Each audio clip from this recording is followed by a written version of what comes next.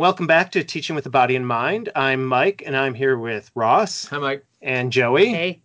And Tom is still in Australia, but we have a special guest, Ray Pica, with us. Hi, Ray. Hi. Yeah, it's great to have you here. I was on your podcast a long time ago now, it seems. And actually, Ross has talked to you at a conference somewhere. Yeah, I was a former instructor at the University of Minnesota, and I used your movement book for our course, for our physical motor development course. Oh, thank you. So, but I know you have a new book, and it's funny because I just had it up on my screen, but Acting Out, which has a double meaning. I like that. And then the subtitle is Avoid Behavior Challenges with Active Learning Games and Activities. Yeah, and I've used other books of yours, but I haven't had a chance to really read through this book. I just kind of skimmed a little bit. So if you want to talk a little bit about the book itself. Yeah, thanks. I don't have a copy either. It's coming out this month. It was supposed to be October, but now let's see. I think sometime this week it's going to be hot off the press. So, Okay. so that's exciting, and who knows when I'll get my hands on it. But yeah, it's a little bit of a different take on quote unquote behavior management, because I don't think most early childhood professionals would associate movement and active learning with behavior management, but of course I do. Everything for me revolves around movement and active learning because that's what young children are about. So in addition to a whole lot of tips, based on the mistakes I've made through my many, many years, it includes circle games for building community, and cooperative games for promoting pro-social skills, brain breaks so the children aren't sitting still all the time, which isn't good for them or for behavior, relaxation exercises, and games to teach self-regulation. So, if you've got pro-social skills going on and people having friendlier feelings toward one another, if they're having breaks, if they're learning self-regulation in a way that is developmentally appropriate and that they enjoy, and if you're building community with games, then to me, it's logical you're going to have fewer behavior issues. So that's what the whole avoid behavior challenges is about. But I was curious, Ray, you mentioned that that you liked how the title of your book, The Acting Out, had a double meaning. And I was curious to hear how you see that as a double meaning, because I like that idea. Well, I do too. I mean, when people think acting out, they think of children acting out, misbehaving. But in this case, it also refers to the children acting out things, pretending, imagining. Okay. So, yeah, that's where I see the double meaning. Yeah, and in a way that makes me think of it, sort of that reframing in a way. So when teachers see kids acting out in that negative way, you could say, oh, they're giving me information about what they need. Or I like that, Mike. Yeah. Third meeting. No, I don't. Yeah.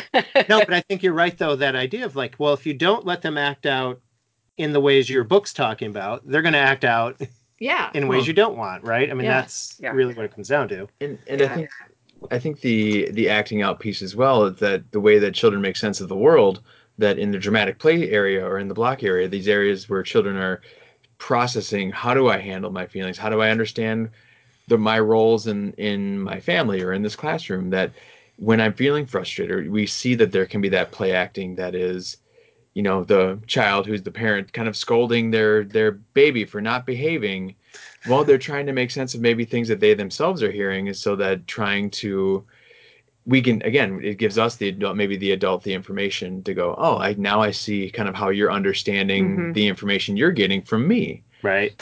Exactly. I just saw something. We just passed 9/11, of course, and someone wrote that after, the first 9/11, the children were building blocks and then knocking them down with, the block towers, and saying, oh no, there's been a crash and all that sort of thing. And that's exactly what they were doing. They were expressing their feelings and working through it in the only way that they knew.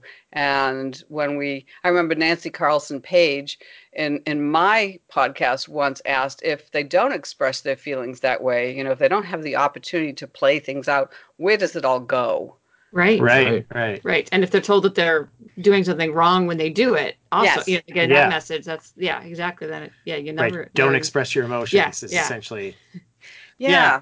I did a blog post, something like, 7 reasons why we're seeing more behavior challenges in early Yeah. childhood settings. And it was essentially that we're not letting children be children, and we're not letting them do what they need to do, what nature intended for them to do in order to express themselves. And I mean, just the movement piece, we keep them from moving, and children are born to move. I always ask, what if we tried to keep kittens and puppies from moving and playing? I mean, it's ludicrous, right? And it should be Right. just as ludicrous to keep children from playing.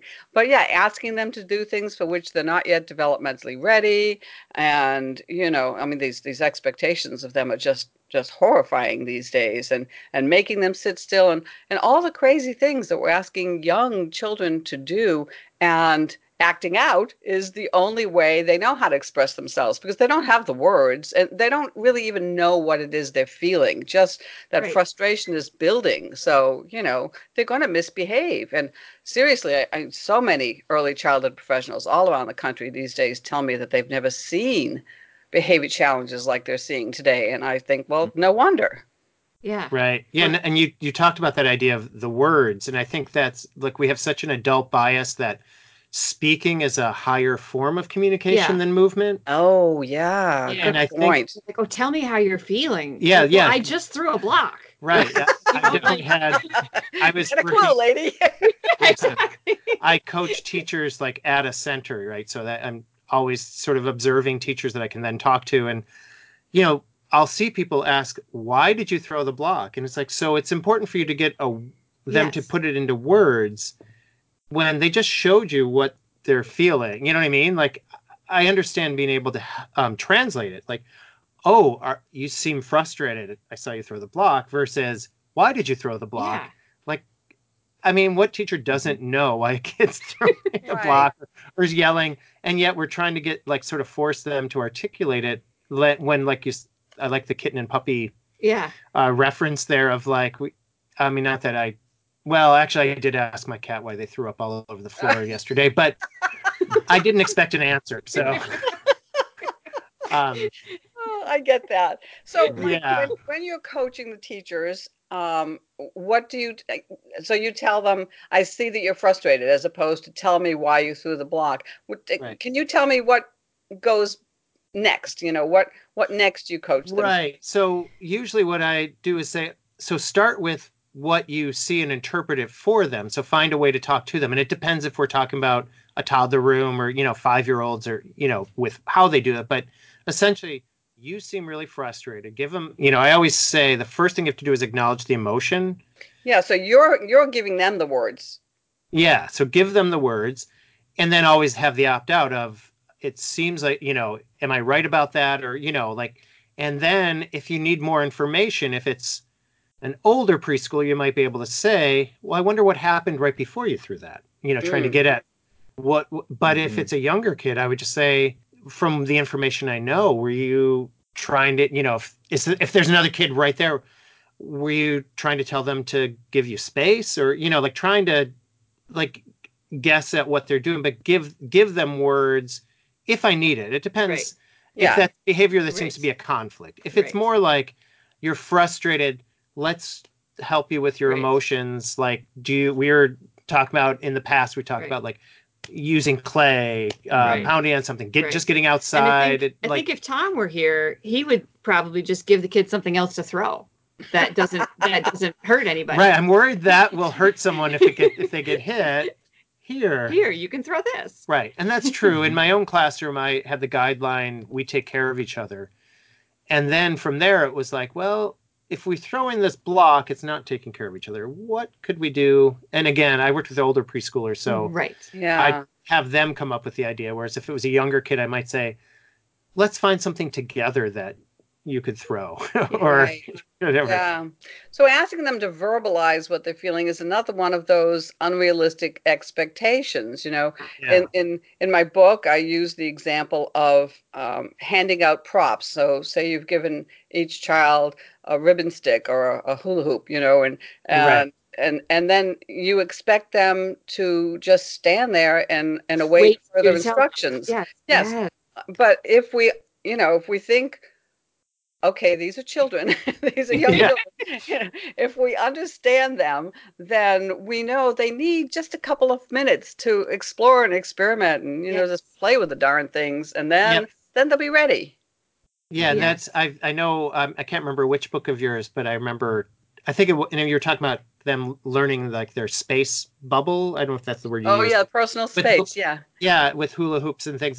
But somewhere in there, I do remember you sort of making that point of like don't like have them play with them right, first, so that then when they're using the prop for an activity, right. it's Well, not so novel where they're like not listening to you. They have to yeah. And your experiment. example that you just gave of passing out, let's say the ribbon sticks and expecting them to hold tight while you tell them what you're about to do all together, and then they don't do it, which they're gonna wiggle them around and possibly run and jump and all Mm-hmm. those kinds of things. But then another teacher who expects them to stand still, now they're misbehaving. So I think there's like Yes. another layer that you probably do address in your book is just sort of like, people say, I've never seen so much misbehavior. And it's like, well, maybe we've just never seen so much misunderstanding of Of normal Yeah. child behavior. development. Yeah. That's Well, yeah, and because children have far fewer opportunities to Yeah. move these days, Yes. they're taking every opportunity they get.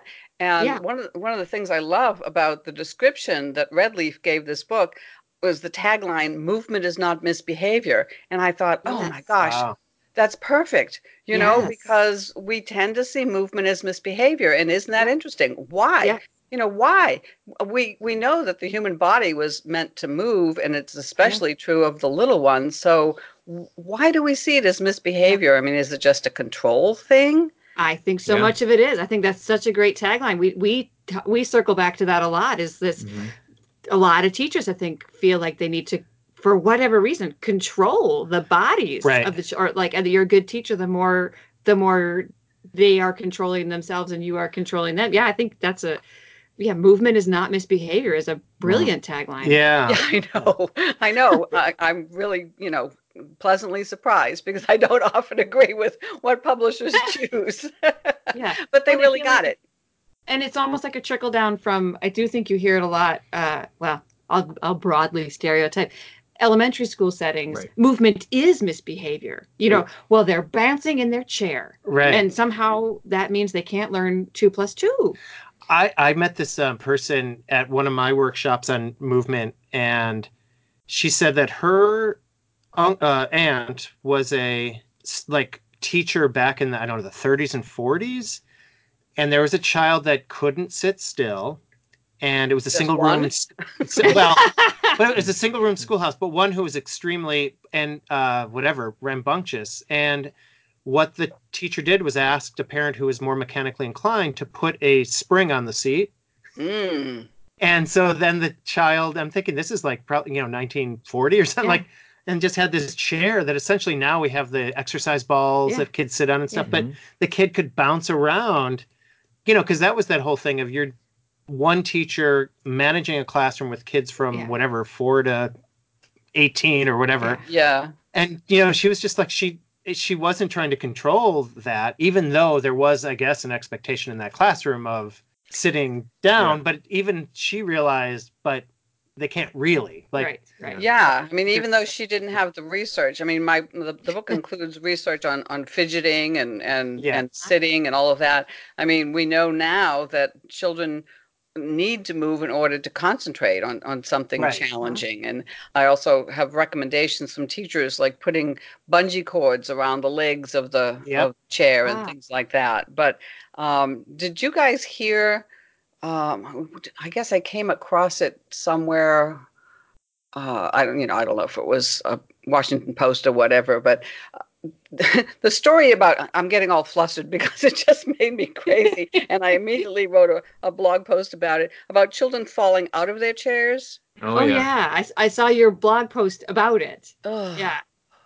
Well, and Like what the heck? I mean, this is not right. This is really, really frightening. And why are we allowing that to happen? We're afraid of letting children go out to play when the statistics show us that they're every bit as safe today as they ever were, Yeah. whether people believe it or not, and I know it's hard to believe.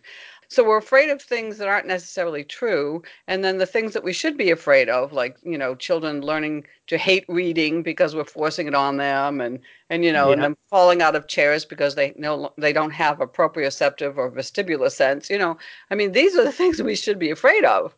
right. Right. Right. Well, I feel like it goes kind of circles back to that idea of not understanding children. I think the more teachers, the more programs that are doing the teacher training are just looking at this pressure or this push of we need to build the academic brain first because that's what's going to get us back into the game of world competition with test scores, or that's what's going to prove that we are good. And we're missing, as you're saying right now, children's need to move. That play is the work that's going to help them reinforce their learning. And I think the idea that we we've missed the mark, that we as adults have forgotten. And I argue it's impossible to go back to being a 2 or 3 year old in the developmental sense, because we think, as Mike, you said earlier, like talking is going to get, it's the highest form of communication. So we want children to rush ahead, Mm-hmm. and we're missing that idea of, oh, what do you need right now when you are 1, 2, 3, 4, 5 Right. years old? Yeah. Is that input, and that's how you're going to make sense of the world first, and Yeah. then you're going to start to articulate it verbally. Right. Yeah, it comes down to understanding child development, like you said, Yep. Ross. And as Mike, you said earlier, we see speaking the words being more important, having more value than acting out with the body. And it comes down to that body-mind dichotomy. We think that Yeah. Yep. they're separate, and that the functions of the brain are far superior to those of the body. And I don't know why. I don't Mm. know why we've got that idea, and I really don't know. I mean, maybe you have some theories as to what's gone wrong with this world in terms of Yeah. our expectations. When did parenting and education become competitions? When Right. did all this pressure start to build? I just don't know. I would think, and maybe this is as a person who myself doesn't, I'm not a parent, but working with families for the last 15 years, I think the introduction of social media and its prevalence has now Mm. become, because there's more mommy blogs, there's more things where everyone can kind of say an opinion or an idea, and then that becomes gospel to a certain group rather than it being backed by research or coming from the professionals Well, Right. the that same have a deeper thing. understanding of development. Yeah, I think of, what was it called back then? Baby Einstein Yeah. Hmm. was Yeah. like a perfect example of these sort of commercial ventures of like, oh, we can make money Right. by selling these things that will supposedly make a child smarter, and they weren't based on anything. Well, like And one. it's just building the fear. And with The advertising, you try to fear. build the fear. If you Right. don't buy this, your kid's going to be dumb. Right. Well, and Yeah. I also think, and that's funny because Ray, I was going to ask you for your wisdom on this because you talk to more people than we do. But I think some of it also comes from a misplaced good intention. I think Oh, so yeah. many people who are policymakers in education, stakeholders, but really the people who get to make all the rules Hmm. are aware that all of our kids aren't doing equally well, don't have equal access to opportunities. They've interpreted some studies that say, oh, it's reading and it's math. We've talked on this show about, oh, we know there's a high correlation of illiteracy and winding up in prison and things like that. So I think there's a good intention, and it's just gone sideways. And I wonder, I mean, again, Ray, you used to talk to more people than we do because you travel the country. But like, so what's going to flip it? When are we going to realize that this experiment isn't working? That kids are still It's not actually getting succeeding. worse. They're still not succeeding we still don't have equal access Mhm. to Right. privilege in this society, and focusing more and more and more on just the cognitive isn't getting the result that we're hoping for as a society. I can't quite figure Exactly. out when this experiment is done. Well, Joey, let me say first that you are far more generous-minded than I when you when you talk about That's not good what people used to say about intentions, Ray. because I just mm, I just think there are a whole lot of people sitting around making these decisions in order to get votes or make money, Okay. line their pockets. No, You know, fair, I didn't used fair. to be a cynic, but in my old age, I've definitely become a cynic. And I wanted to react to more than that, but I seem to have forgotten what I was going to say. I mean, yes, I've got it Yeah. now. No, So what did they say is the definition of insanity? Doing the same thing over and over again and Yeah. expecting different results. Well, I mean, this whole testing thing, we've been doing it, and so we say, let's do more, let's do more. Yeah. That's like insanity on steroids, right? And they have to then focus on, so what are the things we can test easily? Yeah. Right? Because Right. that's Yes. the thing, What can because be quantified? literacy and math are the ones that are easy to test. Yes. Movement, I mean, you can test. Creativity. Yeah. You can't, Yeah. yeah.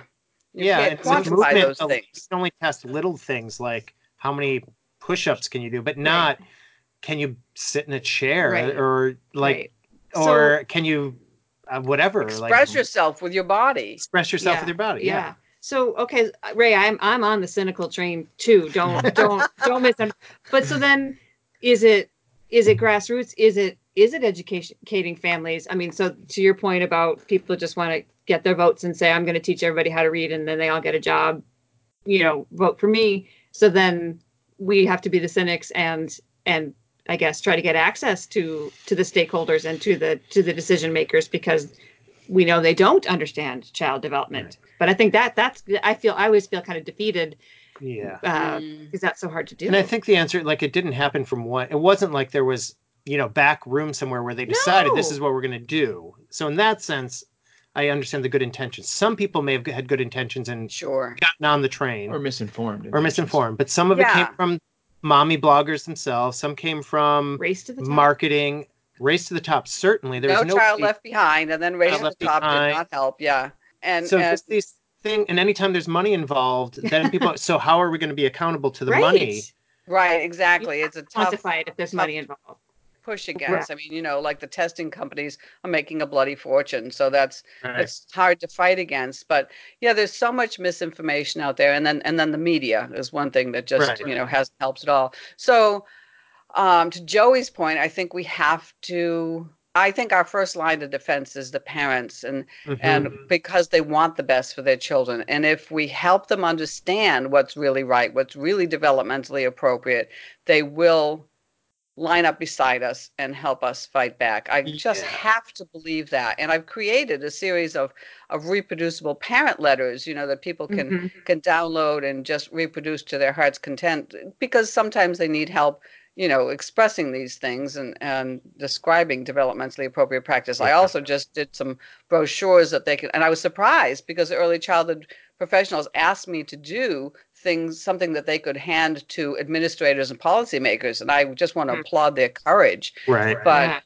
yeah, we have to start with the parents. I mean, if I think of recess and how it's being, eliminated and shortened, a parent doesn't need research and there's plenty of it showing that, recess is necessary and important. If her child comes home exhausted, stressed, frustrated at the end of the day, every day, and she realizes that it's because they have no breaks, or because they've got 15 minutes to cram in lunch and recess, then she's going to do something about it. She's really seeing it. So we have to help parents see. We have to help them see the need for movement and play, and I mean, and I can't imagine anybody wants their first grader falling out of her seat in school. And I mean, so yeah, I think the parents are the first line of defense, and then if we can get the administrators on board, I guess it's bottom up, right? All the way to DC. So I think that makes me think of, so where I work, my center is actually a larger organization that does occupational therapy and speech therapy and things.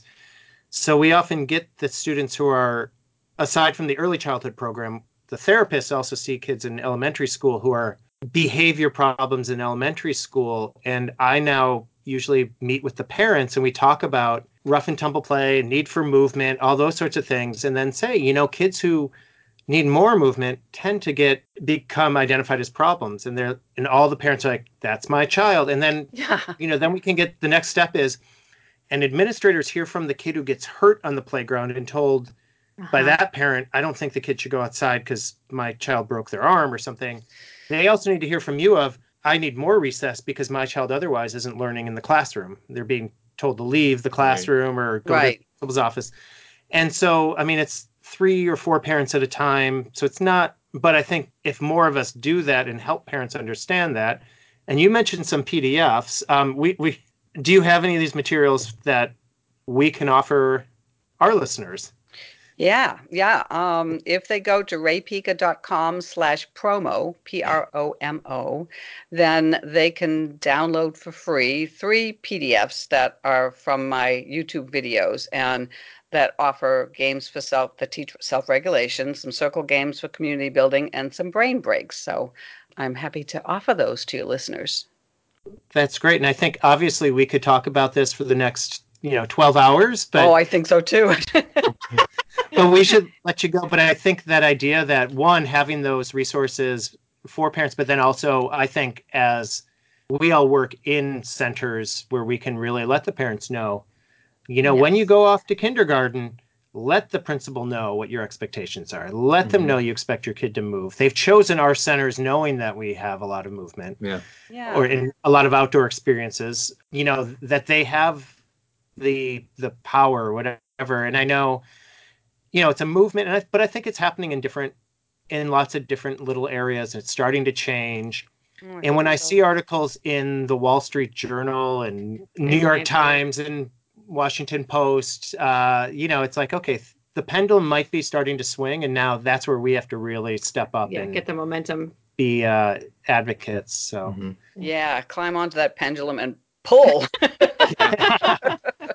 Right. Well, thank you, Ray. We'll make sure to put the information about the PDFs on our podcast description and on our Facebook, and information for the book. And we'll find out when it actually comes out. Other than that, I just want to thank you for the conversation, and hopefully we'll talk to you again sometime. Yeah, Ray, it was a delight to talk with you. Oh, I loved it. I absolutely loved it. Thank you so much. Thanks, Ray. Thanks, Ray. Bye.